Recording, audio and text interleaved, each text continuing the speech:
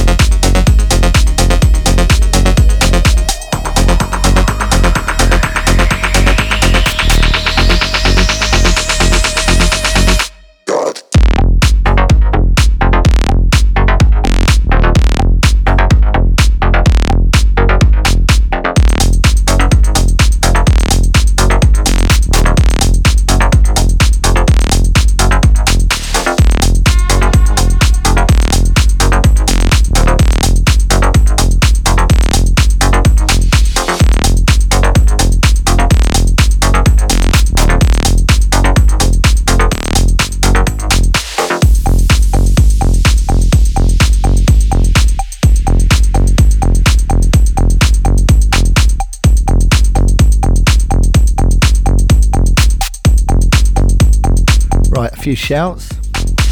Elaine, Teresa, Jason F, Cherry, MCG.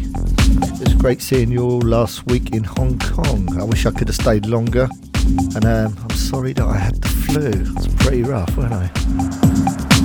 And also Rudy and all the crew at Source Monbeat in Montpellier. Thank you for a cracking weekend that you supplied for me and Ben Coda a couple of weeks back. That was awesome. Let's get back to the music. Papo, you know Papo, Papo, you know Papo, Papo, you know Papo, Papo, you know Papo, deep inside of you, Papo, deep inside of you, know Papo, deep inside of you, Papo, deep inside of you, know Papo, deep inside of you, Papo, deep inside of you, know Papo, deep inside of you. Papo, deep inside of you, know Papo, deep inside of you, Papo, deep inside of you, know Papo, deep inside of you, Papo, deep inside of you, know Papo, deep inside of you, Papo, deep inside of you, know Papo, deep inside of you, Papo, deep inside of you, know Papo, deep inside of you, Papo, deep inside of you, know Papo, deep inside of you, Papo, deep inside of you, know Papo, deep inside of you, Papo, deep inside of you.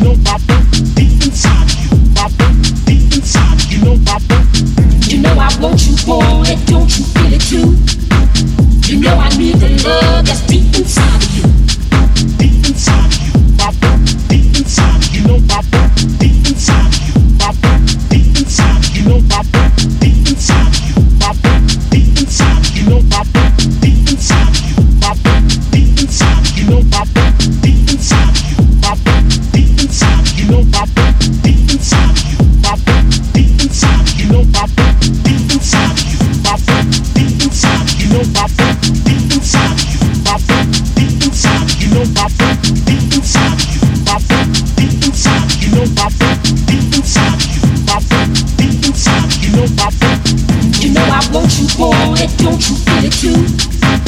You know I need the love that's deep inside of you. Deep inside of you, Papa. Deep inside of you, know Papa. Deep inside of you, Papa. Deep inside of you, know Papa. Deep inside of you, Papa. Deep inside of you, know Papa. Deep inside of you, Papa. Deep inside of you, know Papa.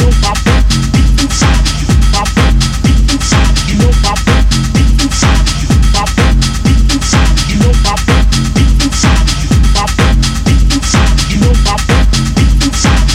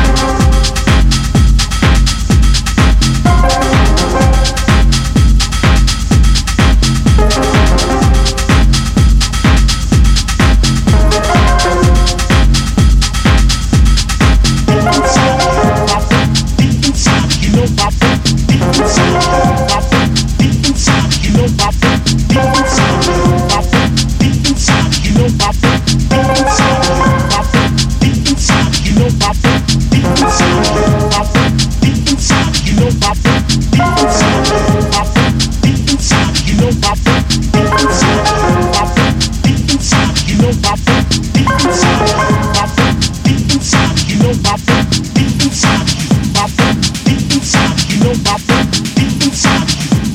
Deep inside of you, know Papa. Deep inside of you, Papa. Deep inside of you, know Papa. Deep inside of you, Papa. Deep inside of you, know Papa. You know I want you, boy, don't you feel it too? You know I need the love that's deep inside of you. Deep inside of you, Papa. Deep inside of you, know Papa. Deep inside of you, Papa. Deep inside of you, know Papa. Deep inside of you, Papa. Deep inside of you, know Papa. Deep inside of you, Papa. Deep inside of you, know Papa.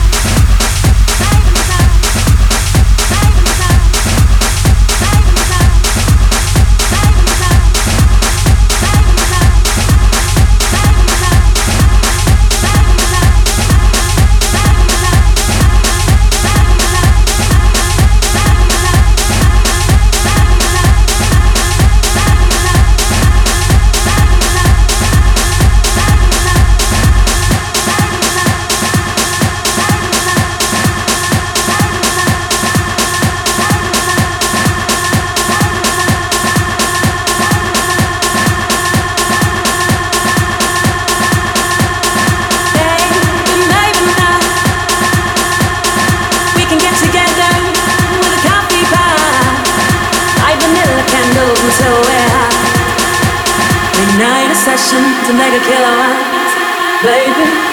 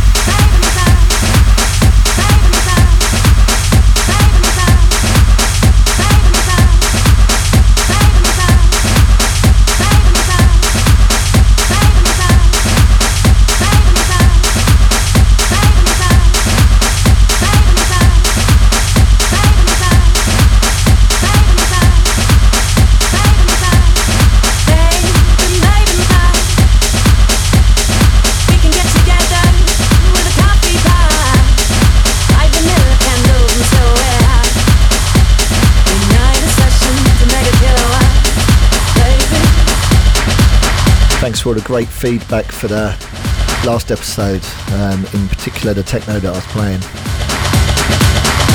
So the next couple of tracks are dedicated to you. It's something you can get your teeth into.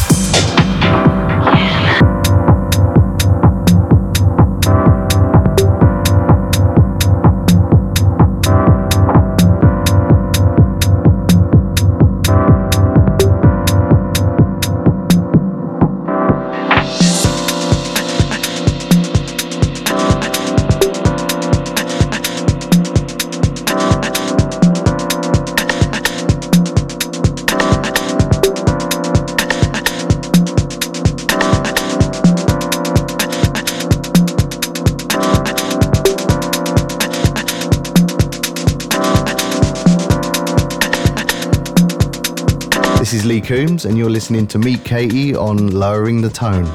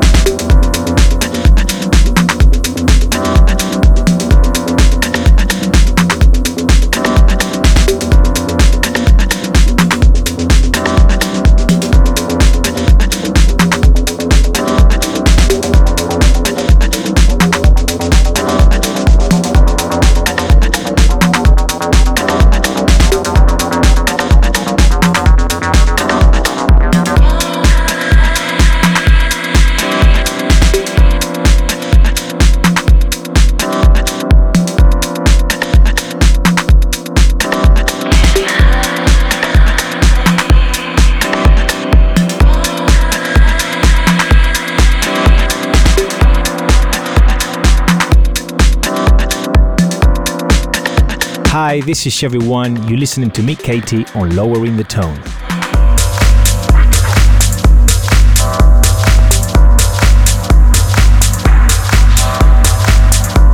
So I have a fair few shouts to give out. All of these people kindly donated some money to the bank. Okay. Richard Goddard, Anthony Smith, Louise O'Donnell. Hi Louise. Mike Bulmer, Brendan Rowan, Muriel Price, Simon Wesley, Peter Thompson, Jonathan Rose, Helen Smedley, Craig Edwards, Ben Carstairs, Johnny Hunter, Thomas Sherland, David Dixon, DJ Mon, or Monet, I think, Mark Preska, David Hartlin, Lee Sadler, Devon Roy, and Griffin Mink. Thank you so much for all your generous contributions. If you head over to the new website, that's loweringthetone.london, there's a donate button. There's also a Bandcamp button on there, so it will explain how you can help in that capacity. But, as always, if you want to get involved with the show, please just share the link. That is a massive help. Okay. Don't forget we got an interview with Sid Grist coming up. But before then, we've got some more music.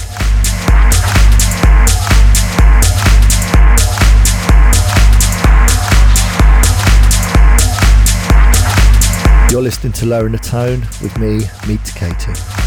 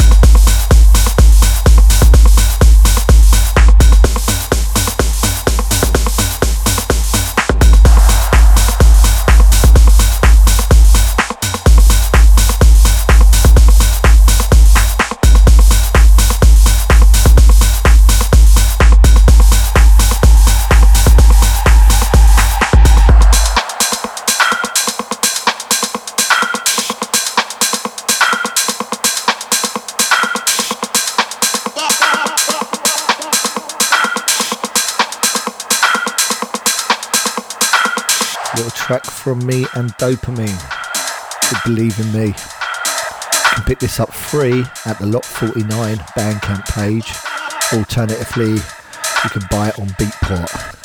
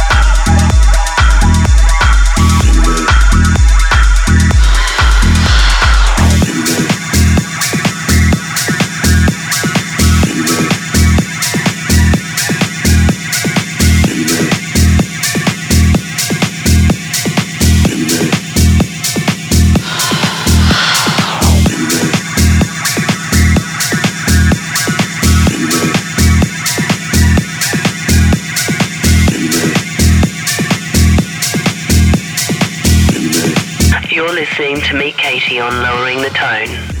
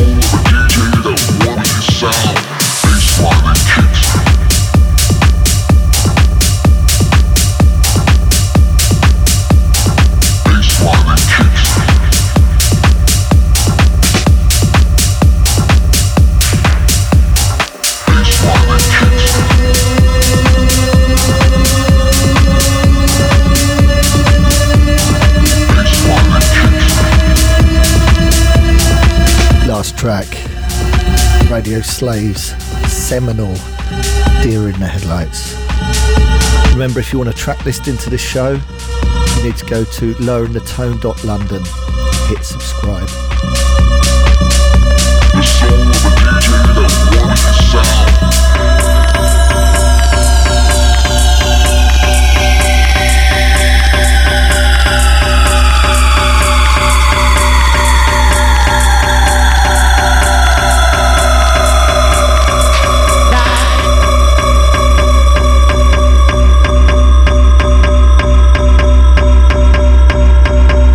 In the red lights.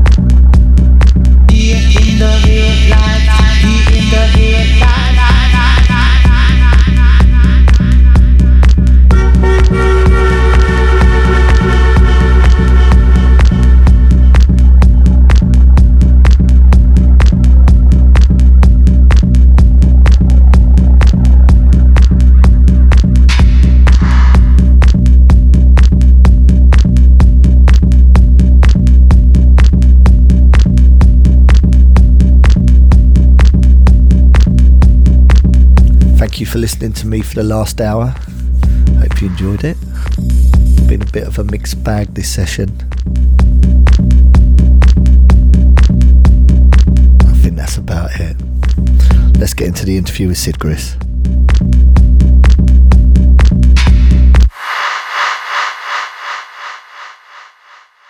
Exclusive. Okay, I'd like to welcome Sid Griss, my good friend, to Lowering the Tone. Thanks for having me. That's all right. We're doing it in my friend's front room. Thank you, Nicole and Memo, for letting us do it here. We all have the sickness, so I do apologise in advance if I cough, splutter, or make kind of snivelling noises. I apologise if I cuss. You're allowed to swear. It's fine. Fucking right. Thank you for coming, and we're straight off the back of New Year's Eve party at New Bohemian, is it? Bohemia. At the Armory, which was massive. Yeah, it's one of the biggest parties I've played at for you. Yep. 2 stages, a lot of acrobats and other sort of visual artists going on. Stanton Warriors, Scumfrog. It was a collaboration with you and some other Vaudeville Society. Yeah. And some Burning Man camps such as Opulent Temple District and the Dusty Rhino. Yeah, it was huge. It was huge. Yeah, it was a great night. Yeah, it was a Let's not forget Ben Coda. And Ben Coda, of course. Right. So let's let's dive straight into it. You're a DJ, a promoter,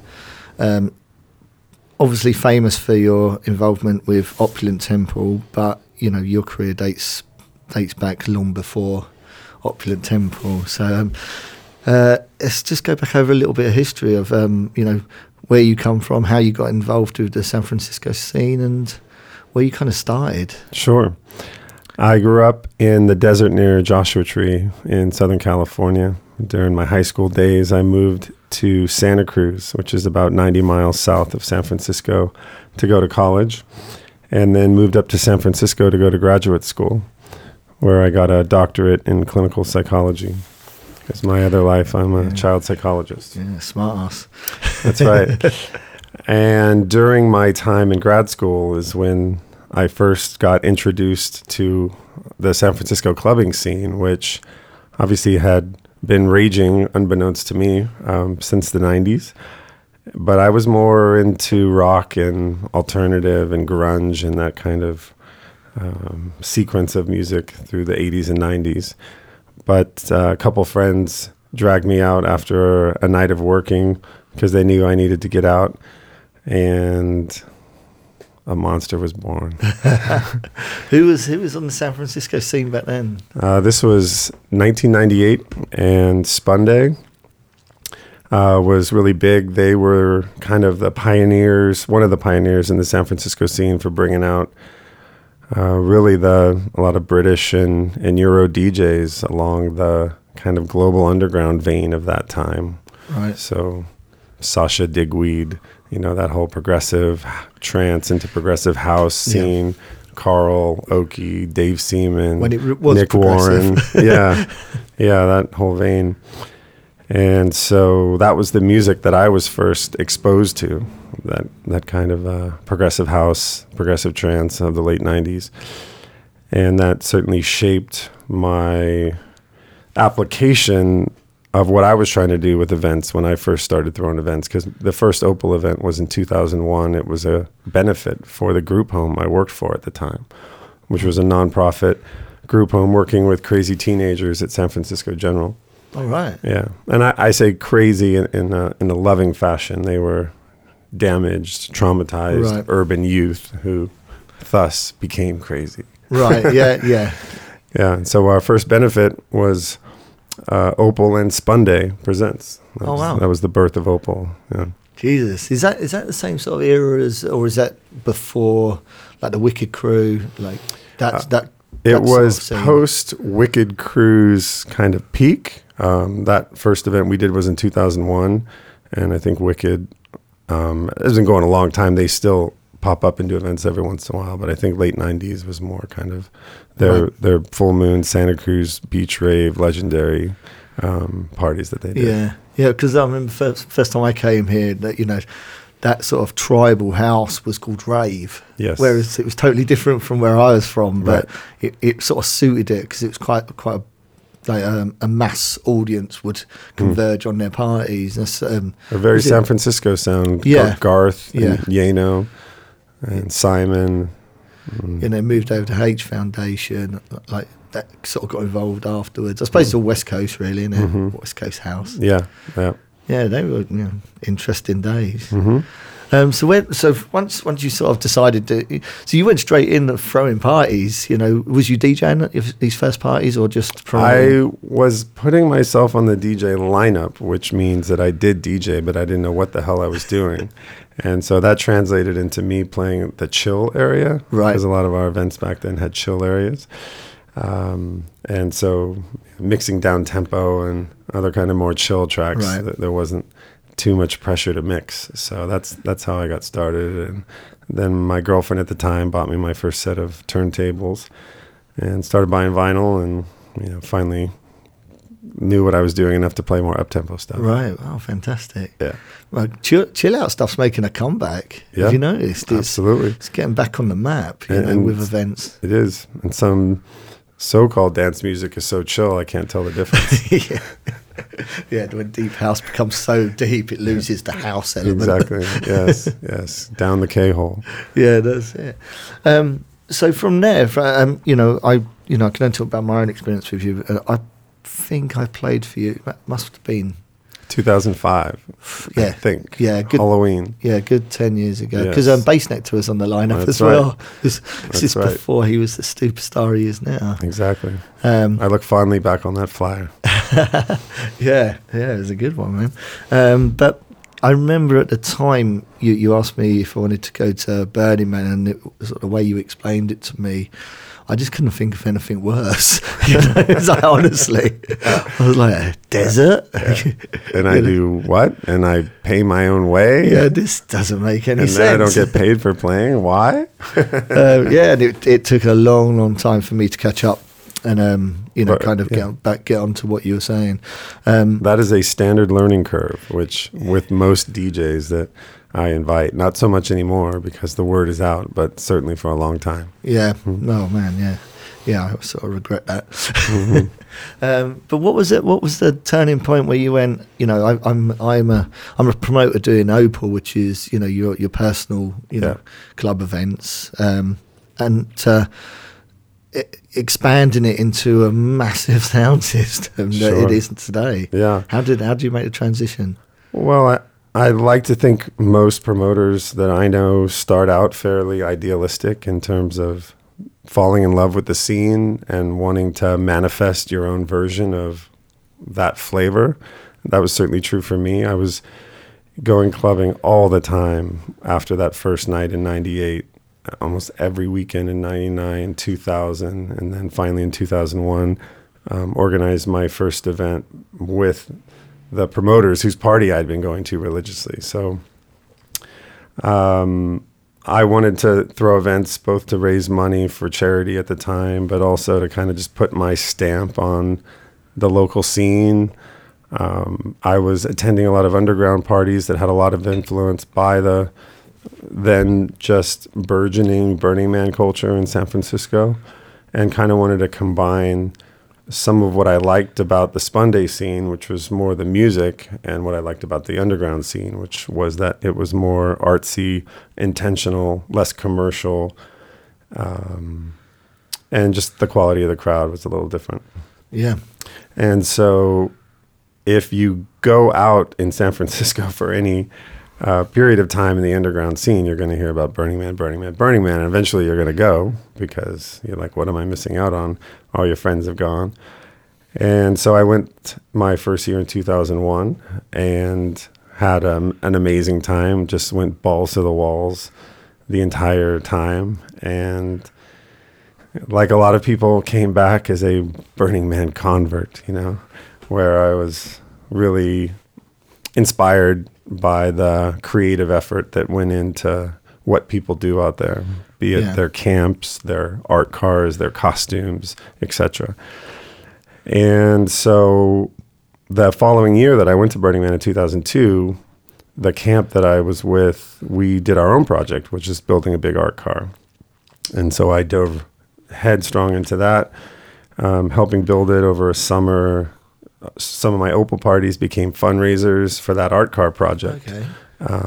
Because I was trying to help us out, get to What our was goal. the name of it? The art car was with the Garage Mahal camp. Garage Mahal, fantastic. Yes, and I think it was like the Ganesh Mobile or the Shiva Mobile or something like that. Yeah, still runs today. So in 2003, after having gone 2 years, the year before, did the art car project, had been throwing Opel events, knew that it could raise some funds. I got approached by a friend who was more of an artist fabricator type who wanted to essentially partner to make a sound camp with my skills as a fundraiser, organizer, promoter, his skills as an artist to actually build things. Okay, what's his name? Rich Martin. All right, okay. And so that's how the first Opulent Temple was born in 2003. We partnered with another crew to kind of share labor and resources. That was an underground collective called Infinite Chaos. They were kind of more of a both DJ collective and performance-based collective. And so the first Opulent Temple was called the Opulent Temple of Chaos. And it was called Opulent Temple because the theme of Burning Man that year was Beyond Belief, which was kind of a suggestive spiritual theme. And so there was a lot of art projects and sort of narratives that year around temples, churches, spiritual stuff. Right. So an Opulent Temple sounded pretty good. Yeah. And the Infinite Chaos crew was, the Chaos Connection. So the Opulent Temple of Chaos. Yeah, makes sense. Mm-hmm. So from there, right, well, we've got obviously there's a few years in between there and now, but how did you sort of manage to introduce a lot of international DJs onto your lineups, or is this interconnected through Opel? Because obviously, this is how I met you, and I'm sure I'm not the only one. I'm sure a lot of people have met you through your own club nights, and then got involved with Opulent after that. Yes. This is the connection. But how did you manage to get some of the bigger names to commit? And Opel was one gateway, but certainly not all. There's a lot of DJs who have played Opulent Temple that have never played Opel because they're just too big for our britches, essentially. Right. But I was going after artists that I liked their music and or I knew them from at least meeting them at a Spun Day club night. Right. And or they just seemed like they would like Burning Man. So our first camp in 2003, we got Sandra Collins to come out, which at that time she was pretty big on the progressive house and trance scene on the West Coast. And I had met her at Spun Day nights. She seemed like she would like it, and she loved it. The next year, 2004, we had Defuse and Hybrid was out at Burning Man and played for us. And Scumfrog as well. Scumfrog's another funny example because I just saw him at a Spun Day show, and he was just a total character, and I knew he'd like Burning Man, so I approached him. He's American, so it was a little more feasible for him than some of the Euro guys. And sure enough, came out and loved it. Right, 2005, things kicked up a lot because we had both Paul Oakenfold and Tiesto play for us in 2005. For free. For free, yes. Yeah. They were both which is huge. Unheard of, really, elsewhere in the world. I mean, exactly. And I only really got both of them through some luck and subtle manipulation in that I had been going after Oki because at that time he was one of my gateway DJs and producers. That Global Underground New York was the first electronic music CD I ever really listened to over and over again. And this is before either of them had totally crossed over and cheesed out, so for what that's worth. So I was going after Oki the agent, of course, wanted us to cover costs and do things that we just couldn't do.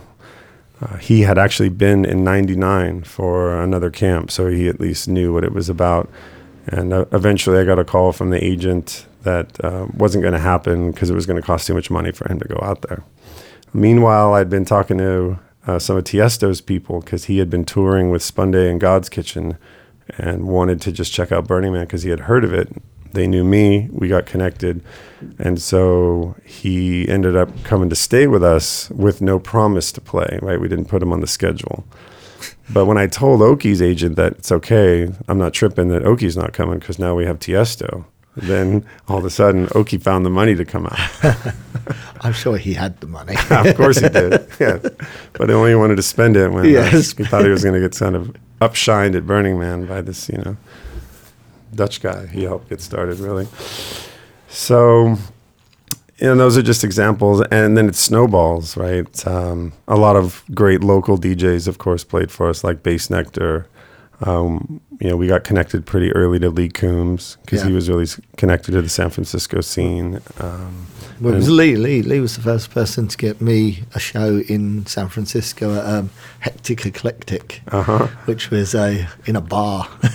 And that was how I connected, Me and Lee were both staying on Felix the Dog's sofa. That's how we managed to get over here. But yeah, it was Lee's introduction to San Francisco. That's how I got started. Yeah, I'm sure he's introduced a lot of people, a lot of UK DJs to the San Francisco scene as well. Yeah. But yeah, sorry, I'm sorry for interrupting. No, it's it's that Friends network, and it kept going. In that, coming into 2006, and in different ways, 7, 8, and beyond, when your kind of roster grows of who you can reference that have played for you, it kind of slowly but surely builds your credibility with both artists and agents. To be like, oh, well, if this guy gone, maybe there's something to it. Maybe I should send my guy out there, or maybe I should go check it out. A sort of buzz is created, Yeah. You have that certainly within the DJ community, or the agents, with their rosters of like, well, maybe you should try them, maybe, And once people get talking, And for context, for especially the Euro audience that might not fully understand how Burning Man works. Burning Man is not a typical festival that books talent. They really only subsidize the art and the large art pieces that kind of decorate this dry lake bed where the event takes place. But then they open it up for theme camps to come and essentially produce their own stage. And they don't do anything for those theme camps, not even free tickets. Well, this is it's a little bit of a bone of contention that gets brought up a lot about the allocation of funds, But, I guess it started out as an arts-based thing. It did. Way more kind of anarchy sentiments with the guns back in the day. Yeah. Absolutely. The Cacophony Society, which was kind of an underground arts collective doing stuff in San Francisco, and then these other elements came together to start what it was. But then the ravers, so-called, started showing up because who doesn't like a party in the desert, with art and guns, fire. Yeah, exactly. The ability to do fire, be loud, and take drugs and party all night. So Burning Man was never interested in having a music event. They were interested in having an artsy, underground, alternative event. But because they obviously opened the door to other people and communities in the arts world, then the dance music people started showing up. And at first, they actually placed them away from the main event because they didn't like all the thumpa-thumpa. And one night during that period, someone driving from the so-called techno ghetto back to the main event site hit a tent. Right. And so they brought it back together mostly for safety, but put them on the outer rim of the city so they wouldn't be so bothersome.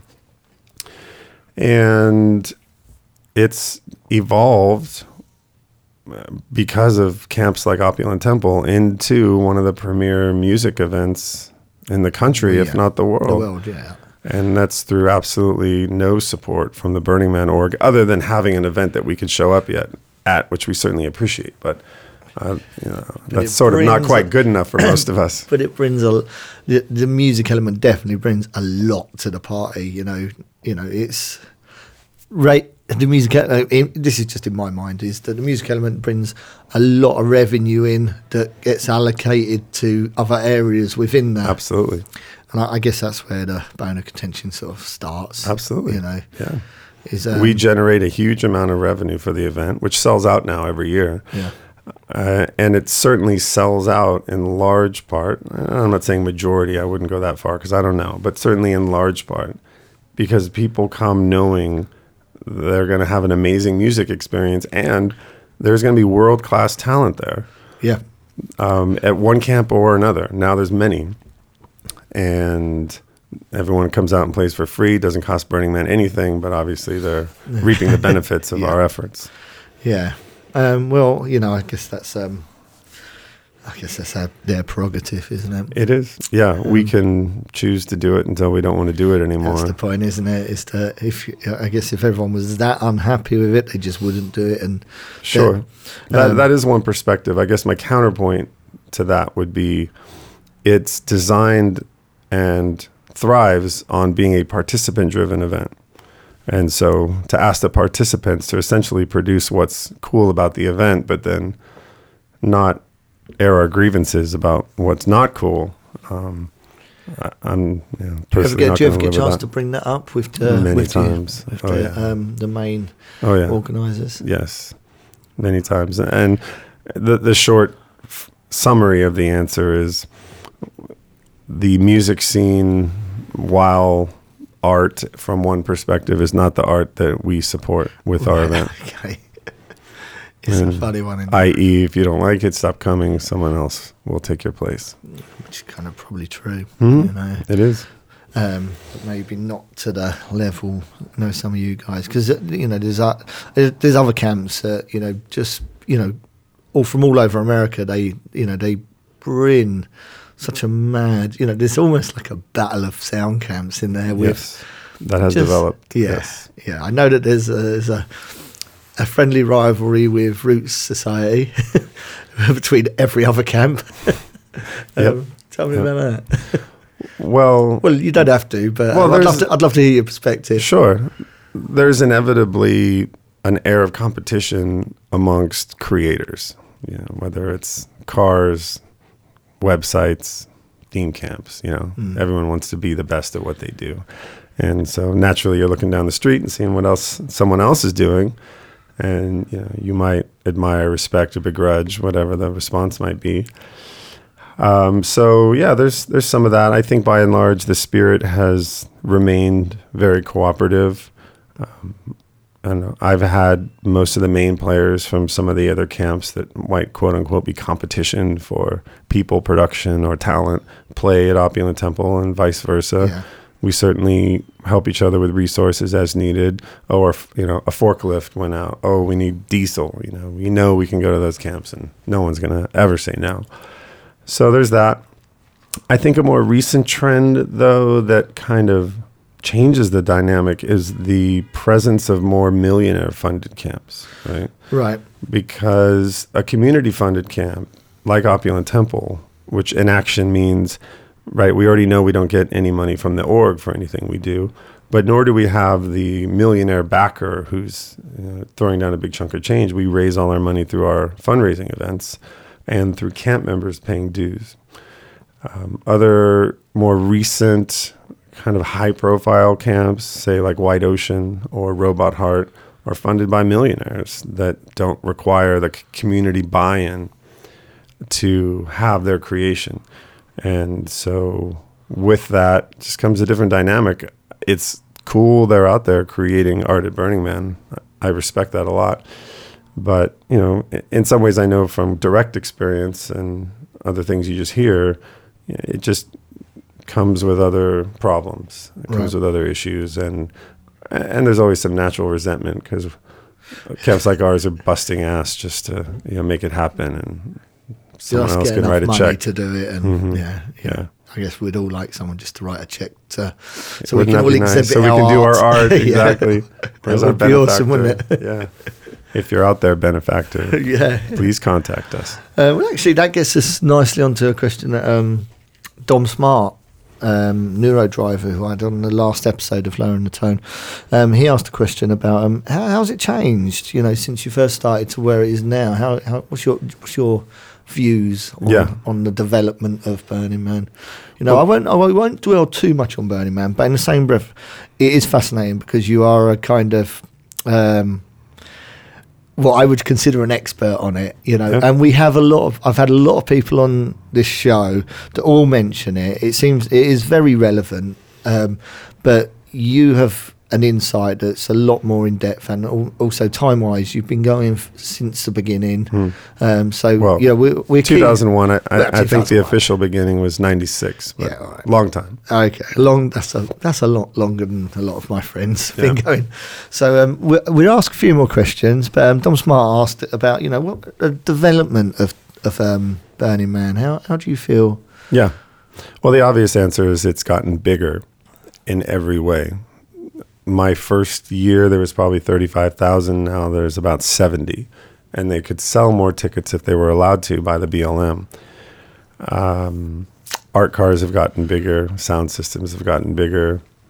The status of a lot of the DJ names that show up have gotten bigger. And some of that's a natural evolution, I think, but also is fueled by a certain vein that I kind of referenced earlier, where there's this inevitable connection between art and ego. Right? Yeah, right. Where naturally you have an artistic vision and you're referencing what everyone else is doing, and you think it's got to be bigger to be cooler, And so a lot of people go that direction. I would say another vein of change that's kind of related to what I was speaking earlier to with the millionaire things is really a reflection of our Western economic societies, in that there's growing inequality, right? You have way more money at the top and less in the middle and more at the bottom. And how that has played out at Burning Man is more millionaire-funded art cars, millionaire-funded sound camps, and this big contentious issue around what's called plug-and-play camps, where people with a lot of money pay a fat chunk of money to stay at a camp where everything's provided for them, right? Someone else has come in, built the tent, put up the shade structure, provides the meals. They just walk in and walk out. Exactly. Right. And so that's definitely been against the traditional ethos of Burning Man being about radical self-reliance, because that's about the opposite of radical self-reliance.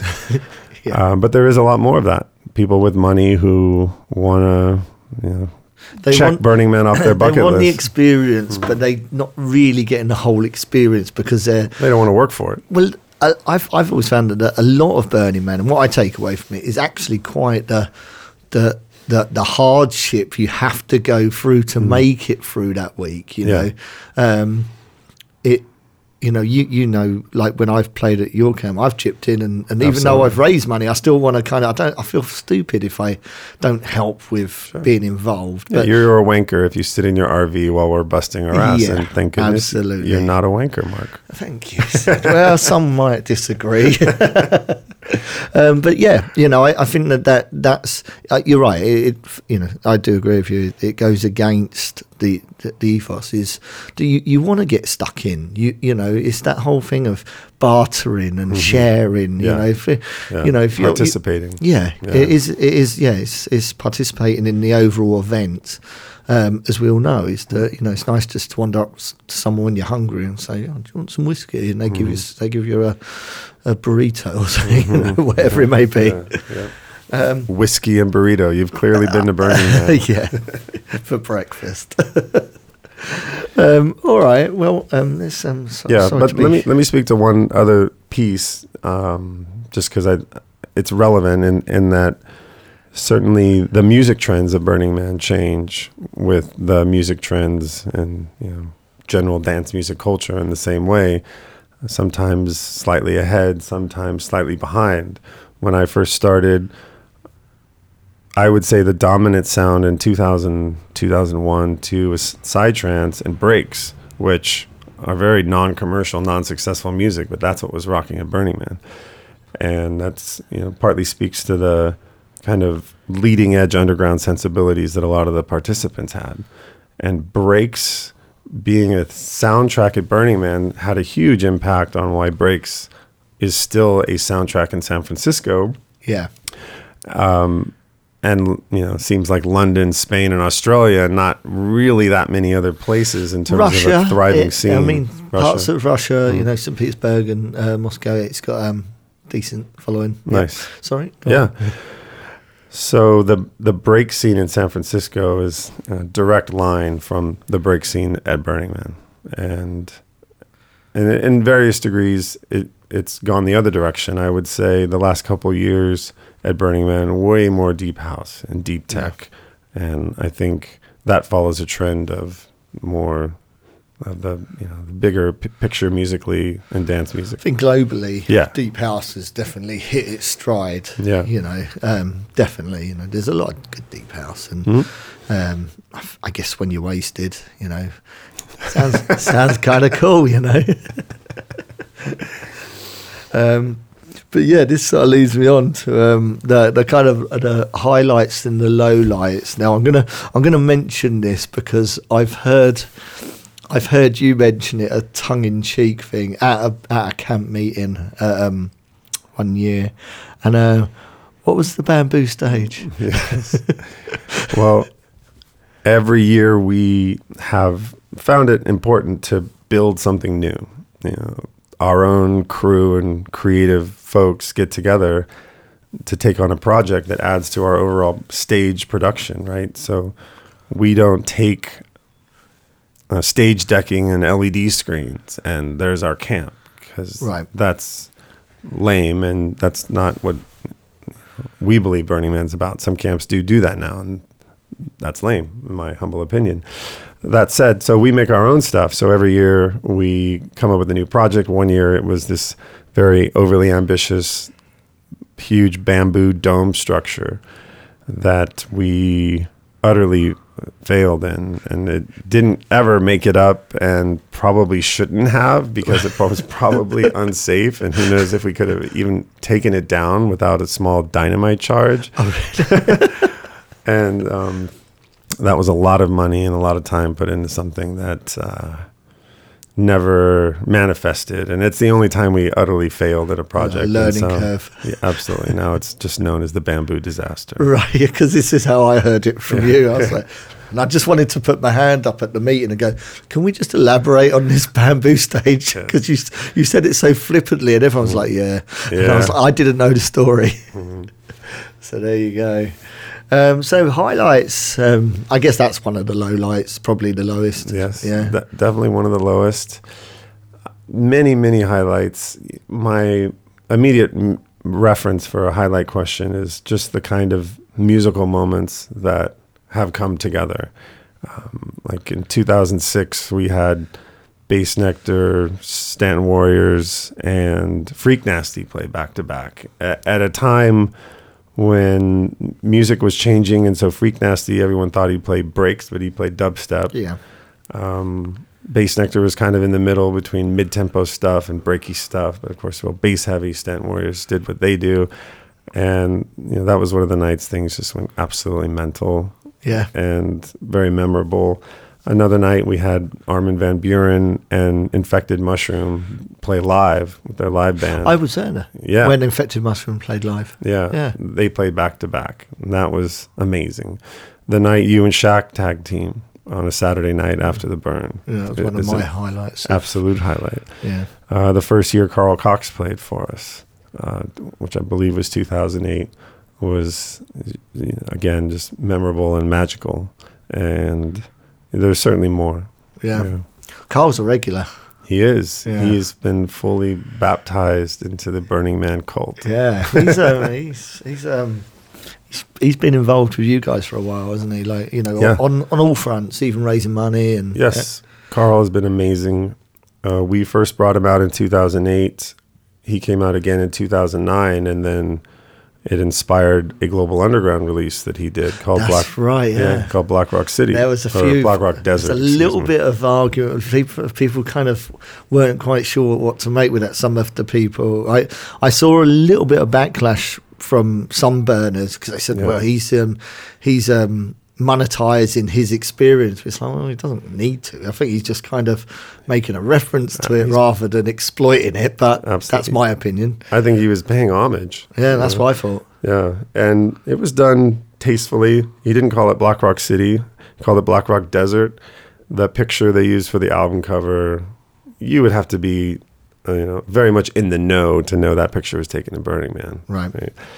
Yeah, and yeah, so he did that. He's played some of our fundraisers, big shows for little to no money to help us get out of debt or just show up again. He continues to play our biggest nights out there. He played our annual Wednesday night white party just this past Burning Man. And we're in conversation about maybe collaborating in some form for the 2016 burn. That's still to be determined.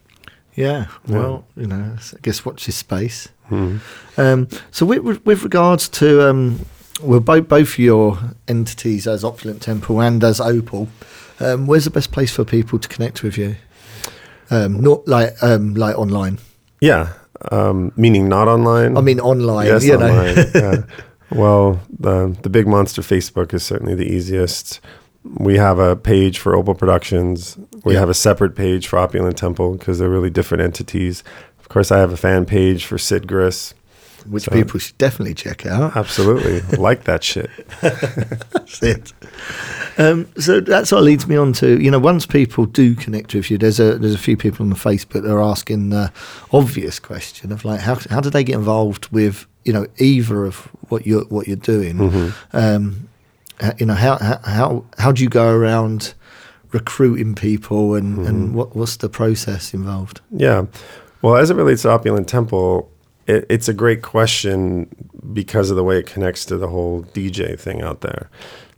We talked earlier, and I get questions every year without fail. How do I play at Opulent Temple, right?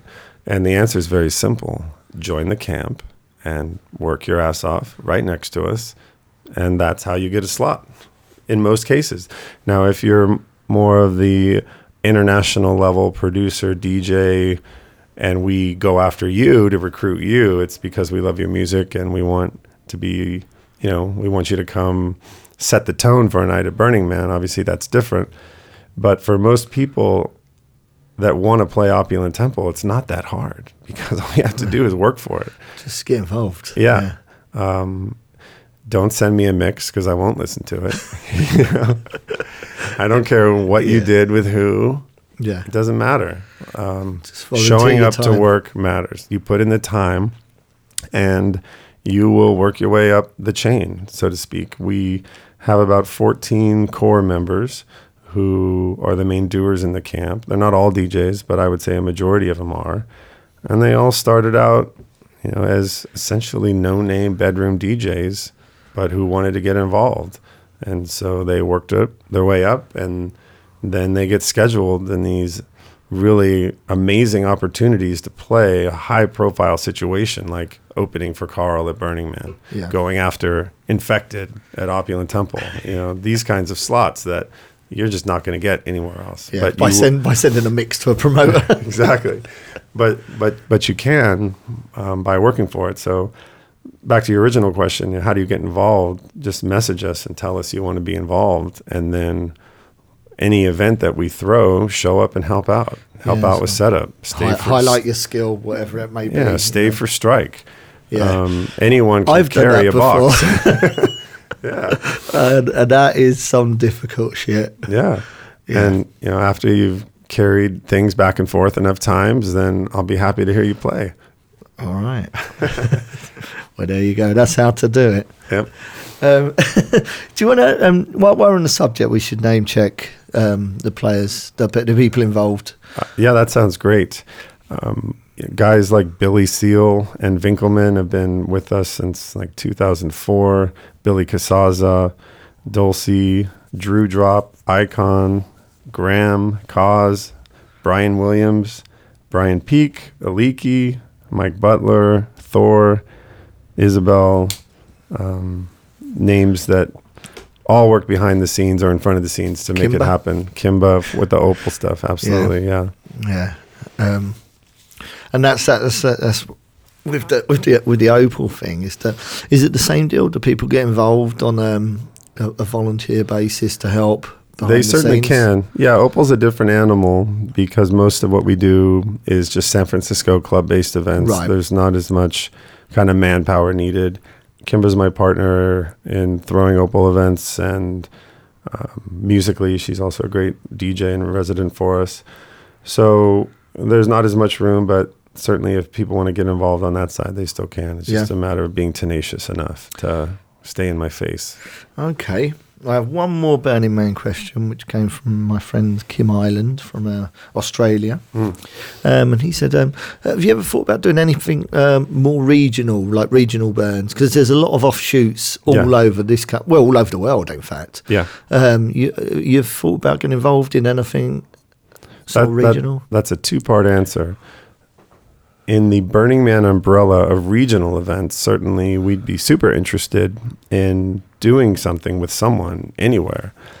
My wife is from South Africa, and I have some contacts there to do Africa burns. But walking through the logistics of that, you come across the same hurdles as Burning Man, i.e., how you're going to pay for it, right? So if you're going to have an Opulent Temple presence at a regional event beyond an Opulent Temple DJ showing up, which would be cool, and I'd love to do it, and please fly me out if you want to.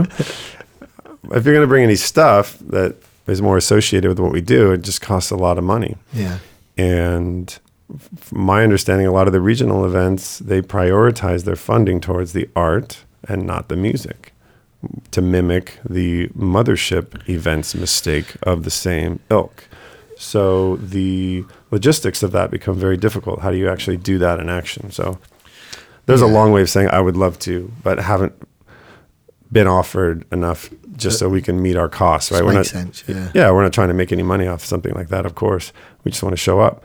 The second part to that answer is that, in my advanced stage of my involvement with Burning Man, I'm much more interested in creating my own event that touches some of the sweet spots that the Burning Man event does, but doesn't mimic the same mistakes that I see in fairness that their model does. So I'm working on something that won't be a Burning Man event, but will have a lot of what's great about Burning Man. And that's much more where my interests lie. And that'd be here on the West Coast? Yes. Yeah? Yeah. All right. Working on it. Oh, good. Yeah. Well, we'll keep an eye on that. And I guess if anyone wants to follow that, go to Sid Griss. Yeah. Like the page. That's right. All like right. that shit. That's it. That's it. It's that's the social media thing. I mean, it's just taken over. I remember the days of flyering to get you standing at doing a club night and people having to give you their email address or even before that their home address so you can mail them like a flyer to let them know what you're doing. It's so easy to access anything now, but it's also that there's a sea of shit out there as well, so you have to wade through it or pay to be waded through it, which is really annoying, or have it in people's face. Yes. Well, that gets me on to the next question. I'm sorry, I've got so many pieces of paper here and I've got a lot of questions. I'm trying to find the right one. So with talking about more club stuff. Yeah. Recently I played in Seattle for you, and I've played in LA, and I know that you do these sort of West Coast events. You do both though, don't you? Opal and Opulent Temple. Mostly Opulent Temple. Right. Yeah, Opulent Temple is a brand that is really recognize anywhere burners are. Right. And Opal not so much out of the city. And so we've built a nice alternative scenes in these other places where we do a couple big annual events in LA, 3 annual events in Seattle, and continue to try to expand markets, cities that we can do other Opulent Temple events. These follow the same model as our San Francisco events in that they're nonprofit, and all the money raised at these events go towards our 501c, which is the nonprofit entity that we have, to essentially raise the money to produce what we do. We don't pay ourselves out of the party profits to do the events. It's all for the cause. Well, I don't know how, I guess everyone has to make a living through work. Yes. And to be able to do this, Yes, everyone's got a day job. I know I have a day job as a child psychologist. Luckily, it's just part-time, or I wouldn't have time to do all this. And obviously, the Opal events are for me. Right. Yeah. They're your thing. Mm-hmm. So, could I ask you one of the questions about, and I guess this is more designed for Opal because it's club-based. Yeah. What's the future sound emerging, certainly from San Francisco, and what's getting you excited currently? Sure. Or what the way you're moving your bookings towards, what you're feeling at the moment? I would say I'll try to keep a long answer succinct. Breaks and for a while quality electro house a la Miles Dyson, early Wolfgang Gartner, not Mustang. What's the guy's name that sounds like Mustang? Ford. Maud Foster or something. I think that's right. Yeah, I'm just got there in the end. Yes, name dropping producers who were making electro house. I used to like. That was a big part of our sound for a while, but as most know, what used to be electro just becomes total cheesed out EDM. EDM, yeah. Big synthy breakdowns, obnoxious fucking squealing sounds, and things that just don't interest me at all. So I think that movement certainly accelerated the cool factor of deep house because people needed to hear something that wasn't bashing them over the head. A bit more substance. Yeah, and subtle. Yeah. And, sort of the next step beyond that is the sort of deep tech sound and deeper house sound that, like I would say, Robot Heart sort of personifies. Yeah. That has a big following. That hasn't really defined what I'm trying to do because that's not much of a dance floor experience, I think, for me. I still certainly have artists I totally believe in, and I still love the sort of fusion tech funk sound that Lot 49 represents, as far as more techno orientated. Yeah, but still with breakbeat sensibilities and non-commercial, but dance floor friendly. Yeah. Right? That's still a sound I play and I like, but it's a relatively small pool of artists you can bring out. Yeah, there's not many people that you're either. It's kind of all or nothing. People kind of side with one genre. It's not so many people. Well, I find there's not so many people that just enjoy multi-genre. Who are comfortable mixing up techno within breaks or even or electro tech, and just that. It's not for everyone.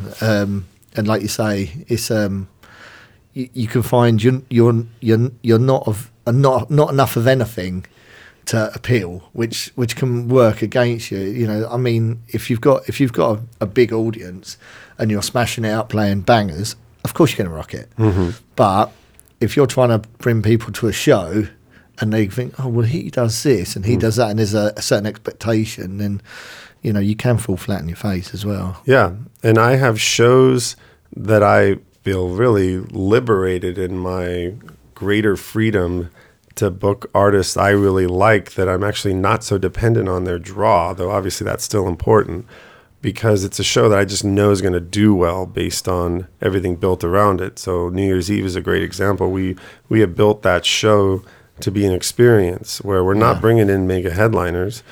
We bring in a lot of art, performances, Yeah. Burning Man crews, reputation, and the whole kink factor of the kink.com association with the Armory, who own the building and provide some performers.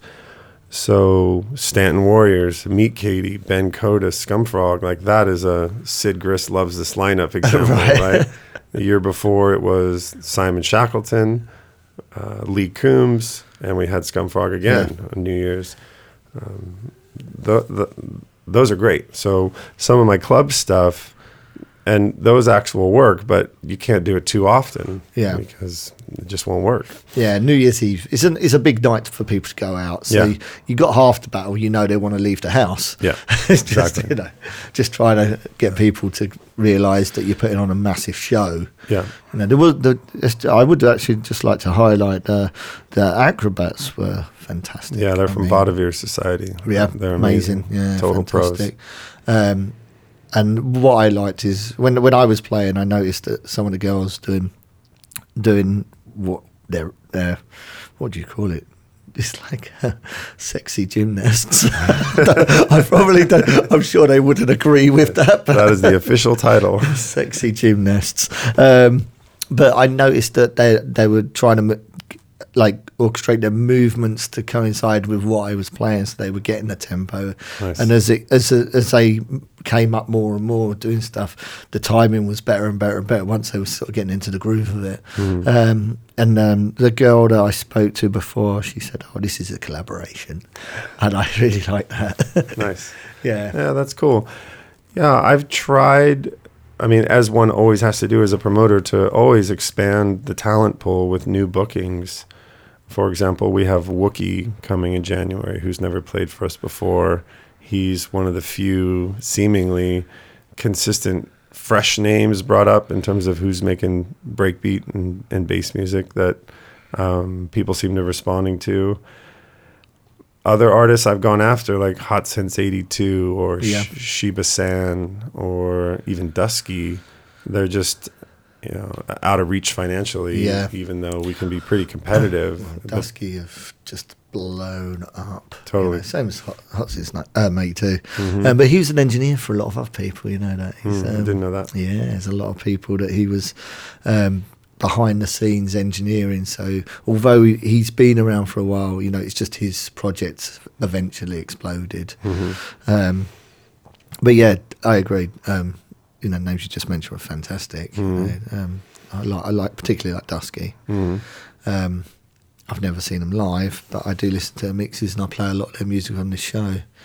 Talking of which, so what are the sort of the DJs and sort of producers doing it for you at the moment? Also, not just internationally, domestic, here in San Francisco, who's been, kind of, I don't want to say climbing out the local scene, but that kind of sounds a bit derogatory because the local scene's actually quite kicking here. So, but you know what I mean. Naturally, people want to climb. Yeah, it's inevitable.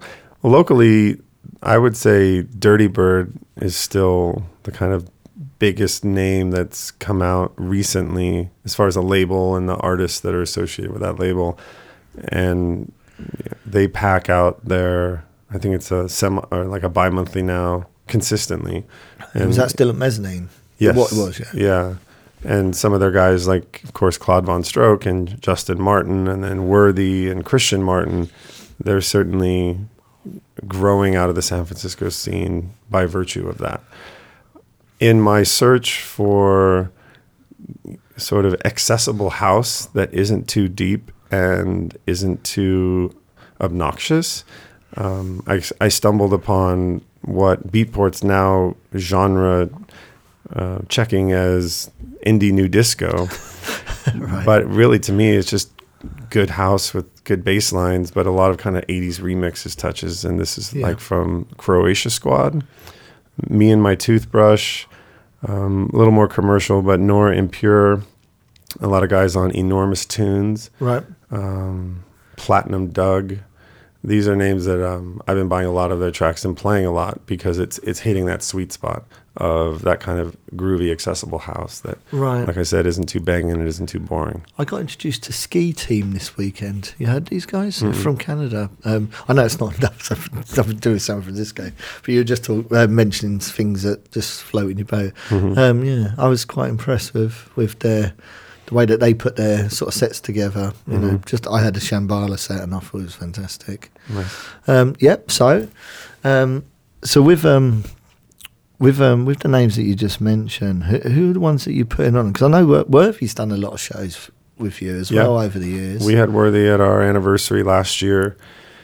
I had Croatia Squad at our Halloween gig that we did at the Armory. Oh, cool. And that was his San Francisco debut. He was on that bill with Rob Garza from Thievery doing a DJ set. Okay. And with Polish Ambassador. I don't know him. He's another guy that's kind of on the verge of blowing up to that next level, especially on the summer festival circuit. More mid-tempo, very eclectic, interesting music. Yeah. Yeah. There you go. And I guess these people that feature in your mixes and stuff that... Yes. Is that a SoundCloud thing? Yes. A quintessential Sid Grist set, as it often is my Burning Man set. So whatever my big opulent temple set of the week is, I post it. And my last one from Wednesday night, the night Carl played this past summer, the first half is all that indie new disco. Right. That I mentioned, and the second half is all Lot 49. Yeah, I did notice we were quite represented on that. Thank you for the support, Sid. That's really cool. Absolutely. Well, that's the best of what I had in my music arsenal that needs to be played at Burning Man. Fantastic. Yeah.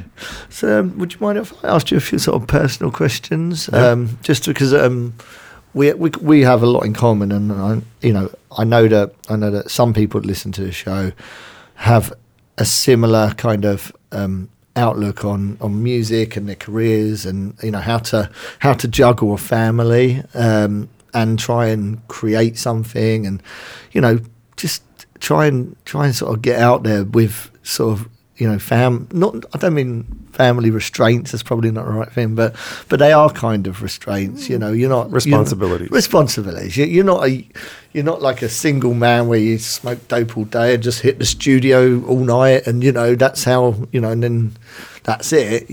Obviously you got to make a living, and you have 2 children, didn't you? Yeah. How do you cope? Basically, it's tough. It really is. Having the freedom of pursuing your art is really a province of the young and unencumbered in most instances. 20s, early 30s.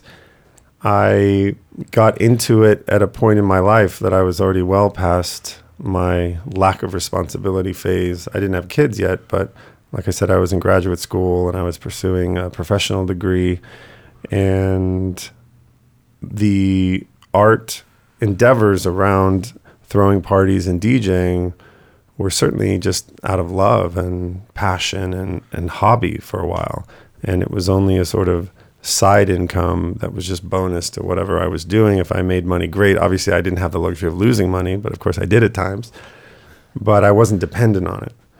As it's developed, I've tried to make it work, this double life of still being in my artistic expression, making enough money to live off it, but still having also my day job as a sort of more reliable income, though it's part-time. I actually work for the city of San Francisco, so the pay is not tremendous, but the benefits are good enough because my kids are covered. So that's been part of the equation. And as I'm sure people hear, the real estate market in San Francisco is one of the worst in the history of all mankind. It's an absolute joke, Yeah. And I live in a 2-bedroom apartment. Of course, my wife works. We pay a lot of money a month just for childcare. We want to move out of our 2-bedroom apartment at some point, and it's really hard to know how we're going to do that. Most people in my situation leave the city, as happens everywhere. Young families have to leave the city and I wouldn't say the suburbs would be our destination, but somewhere less expensive than here, across the bridge to the east or across the bridge to the north, seems pretty inevitable, barring unforeseen circumstances. And I don't know how long I can keep it up. Warrant living in the city with a family and even just relying on events to be that crucial part of my yearly income to just cover my bills. I've been making it work, and I'm going to continue to try to make it work. I certainly don't make my life easier by doing Opulent Temple still. Yeah. Well, this gets me on to your sister actually posted a question on my page, and she asked, like, where the hell do you get all this energy from? Well, mainly it's I still love it enough to have the internal drive to make it happen. I think things you're passionate about, in most cases, give you the drive to make it happen. And when they don't, that tells you something. Yeah. Well, it's still exciting. You might as well ride that wave, why you still get the sort of, excited about throwing an event and, when you start scribbling down your ideas of what you want this event to be, I guess when that dries up and it feels like a job, it's probably the time where you question it. Yeah, or even if it's not a job that makes you money, I think that is more likely to happen before me losing the passion for it. But we'll see. My path forward really has to include enough events to make money to keep doing it. Otherwise, I need to become a full-time psychologist and figure something else out, have a lemonade stand or something. I don't know. Yeah, maybe just get a gig where you just turn up every week and do an hour and a half set at Ruby Sky. I don't know. I'm just use that as an example. Sure. Yeah, but I still have some fires burning, as I mentioned. If I can get some things rolling, it will fill the need it needs to. For someone who has the responsibilities that I do. Yeah. It's really tough. I'm sure you stress out as well. Oh, it drives me mental. The stuff that I love doing, like this podcast, I love chatting to friends, I love chatting to colleagues and people that I respect and I like. I love doing it, but, I can't monetize this. It would be lovely to. But then, look, we all wish we could get paid for just doing shit that we love doing all day, Indeed. There's definitely a balance of, fulfillment and also making some money, and I totally understand what you're saying is that, when you're investing a huge amount of time in something that isn't making you money, you've just got to question it, especially when you've got a family. Yep. You've got to be sensible about it. Well, if you're not questioning it, your wife certainly is. Yeah. This is why I haven't got married. But it still doesn't stop Nadia from questioning it for me. So let's just get on to I'm interested in your plans for 2016. I know that you've mentioned something that could potentially be in the pipeline with Opulent Temple, and obviously I know you're not in a position to elaborate too much on that. But with what you're doing, sort of your own career and personally, what you got on the horizon? Another thing I've learned the hard way, as far as our events calendar, is that it's really hard to make any money after May and before October. So what that translates to is it's almost not worth throwing an event from May to October, because it's probably going to just break even or lose money, except in the most obvious of slam dunk circumstances, which don't come along very often. And that's because the festival circuit, as I would imagine it has in Europe as well, has just grown every year. There's just more and more campouts, more and more festivals. And so people spend their money, their time, they get real focused on getting out to sea. Exactly, doing the festival thing. And then you also have kind of Burning Man fundraiser season, and that starts filling up the events calendar. And if you accidentally end up on the same night as one, even if your lineup is pretty kicking, burners who are a big part of my core audience, they're going to go to the Burning Man party often more than your cool club event with 2 awesome DJs you booked. That's just the reality of our market. So in January, I have Wookiee. In February, I have an all-night tag set between Simon Shackleton and Jesse Scumfrog. I saw this advertised, yeah. Yeah, that'll be wicked. That'll be a good one. March 5th is our Opal 14-year anniversary with the Crystal Method. Oh, cool. Yeah. Oh. And then April, I got to figure something out, but I know a lot of my time will go into our annual Opulent Temple Sacred Dance White Party that we do in San Francisco. That's a big production. And but I got to figure out something I can make money on too. So I'll try to figure out a good April show. And then, like I said, May to September-ish, I'll do some Opulent Temple stuff, but I won't do a lot of Opal stuff. We'll do our annual White Party in LA. We'll do Seattle. I'm trying to get one rolling in Boise. Oh, yeah. And in Austin. Boise's got a great scene. Sure does. It does. People don't understand this little kind of out-the-way town. Yes, a red state enclave. Unbelievable. I played there on a Thursday night a few weeks back, and, people come out. Mm-hmm. There was... They had a festival called Aesthetic Evolution. Yep. And that was fantastic. Yep. One of your guys, the fire guy, Greg Briggs. Greg was involved in the fire element of it. And very Greg good Briggs show. is an awesome human being. Yeah, definitely.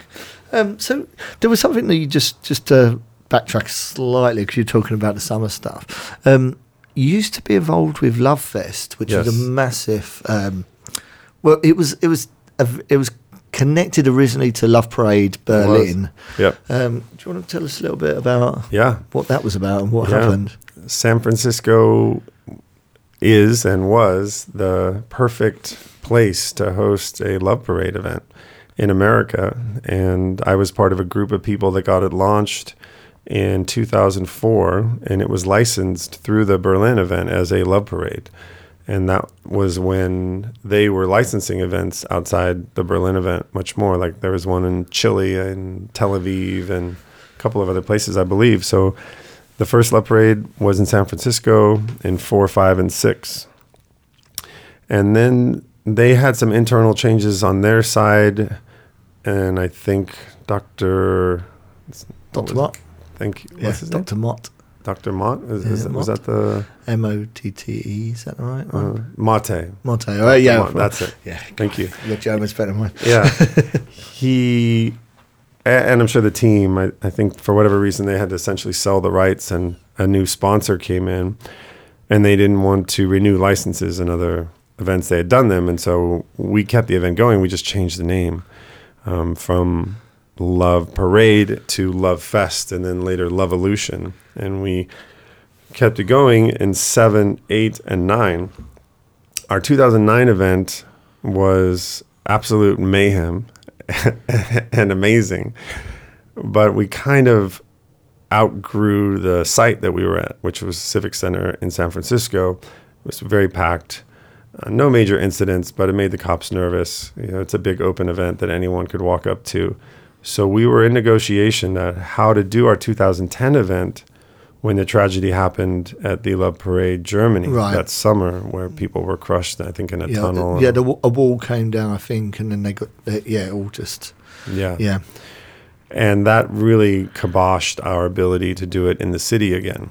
Right. And so in 2010, we actually moved the event to Oakland in the parking lot of the Coliseum. And we knew it was going to take a huge hit with the attendance, because a parking lot in Oakland is not as sexy as downtown San Francisco by any stretch. Right. And the parade was a kind of sorry excuse of moving stages in a circle around the event site instead of going down Market Street, which is the heart of the city here. But it was only like $20 to get in with an amazing lineup, because the DJs playing the after party, which was on site there at the big Oracle Arena, were playing during the day too. And we still just totally lost our ass on the event. Yeah. And we still owe money on that. Just cut your losses. We knew Oakland wasn't going to work again. And we tried to come back in the city in 2011, and the city just put up too many hurdles. The cops didn't want it. And so a great event was sadly killed by all those factors. Well, I remember when I played it, and it was just mind-blowing. Yeah. Seeing people, as far as the eye could see, yep. Especially San Francisco. So it was very flamboyant, should we say. Absolutely. And it was a real sight. It was lovely. And that was when it was in the Civic Centre, and Yep. you pulled up, and that was pretty amazing. But, like you say, is that when they can reference a tragedy at the same event, even though they're different, Yeah. in another city, it's like, of course they're going to throw up every boundary they can, Yes, and they did. Yeah. Well, that's a shame. Yep. It's a shame. So, right, I've got, but just before we wrap up, anyone you want to give a shout to? Because obviously, you're part of such a big team and stuff. Is there anyone that that we haven't mentioned? Sure. I know you mentioned a lot of the OT stuff, but is there anyone else? Well, my wife Samantha for being patient and understanding with my artistic pursuits and tolerating the heart palpitations that come with trying to figure out if you're going to lose your ass on a party or if you're going to make lots of money and everything's going to be great. So do you get really stressed out before a party, or you got that under control now? I mean, I am not immune. I still stress out and I still take it personally when not enough people come, even though I should know better. I still can't help it. But a big shout out to my sister, Gina Grandy, who helped me with Opal from the very first strike and returning large, heavy objects to dusty storage bins at 5 a.m, both of us completely knackered. And she's still in the mix. You saw her New Year's Eve with a new taking camera. pictures. Yeah. So Gina's amazing.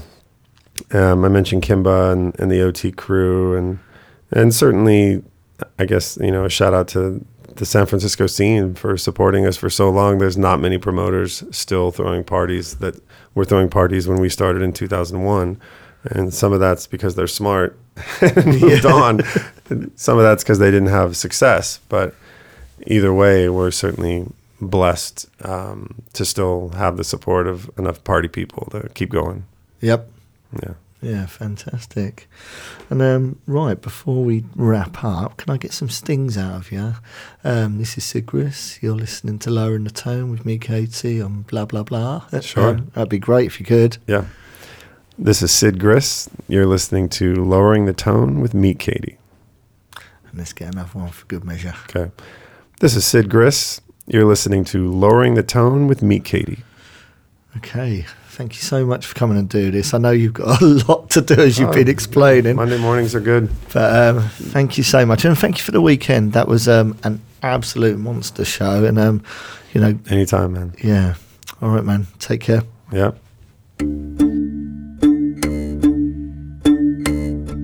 So there you have it.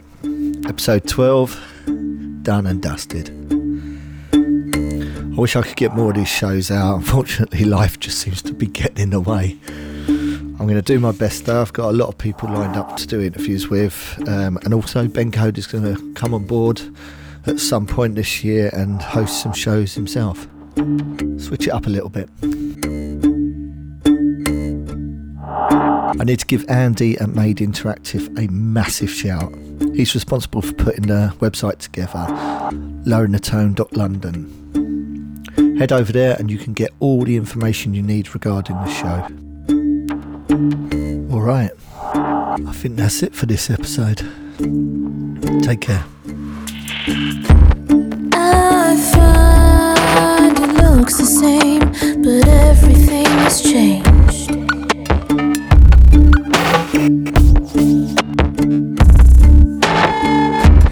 I find remembering gets harder every day.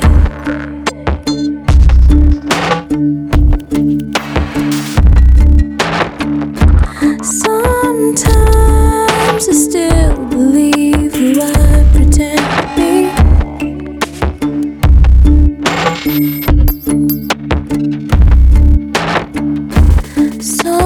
Sometimes all everything's exactly how it seems. Exactly how it seems.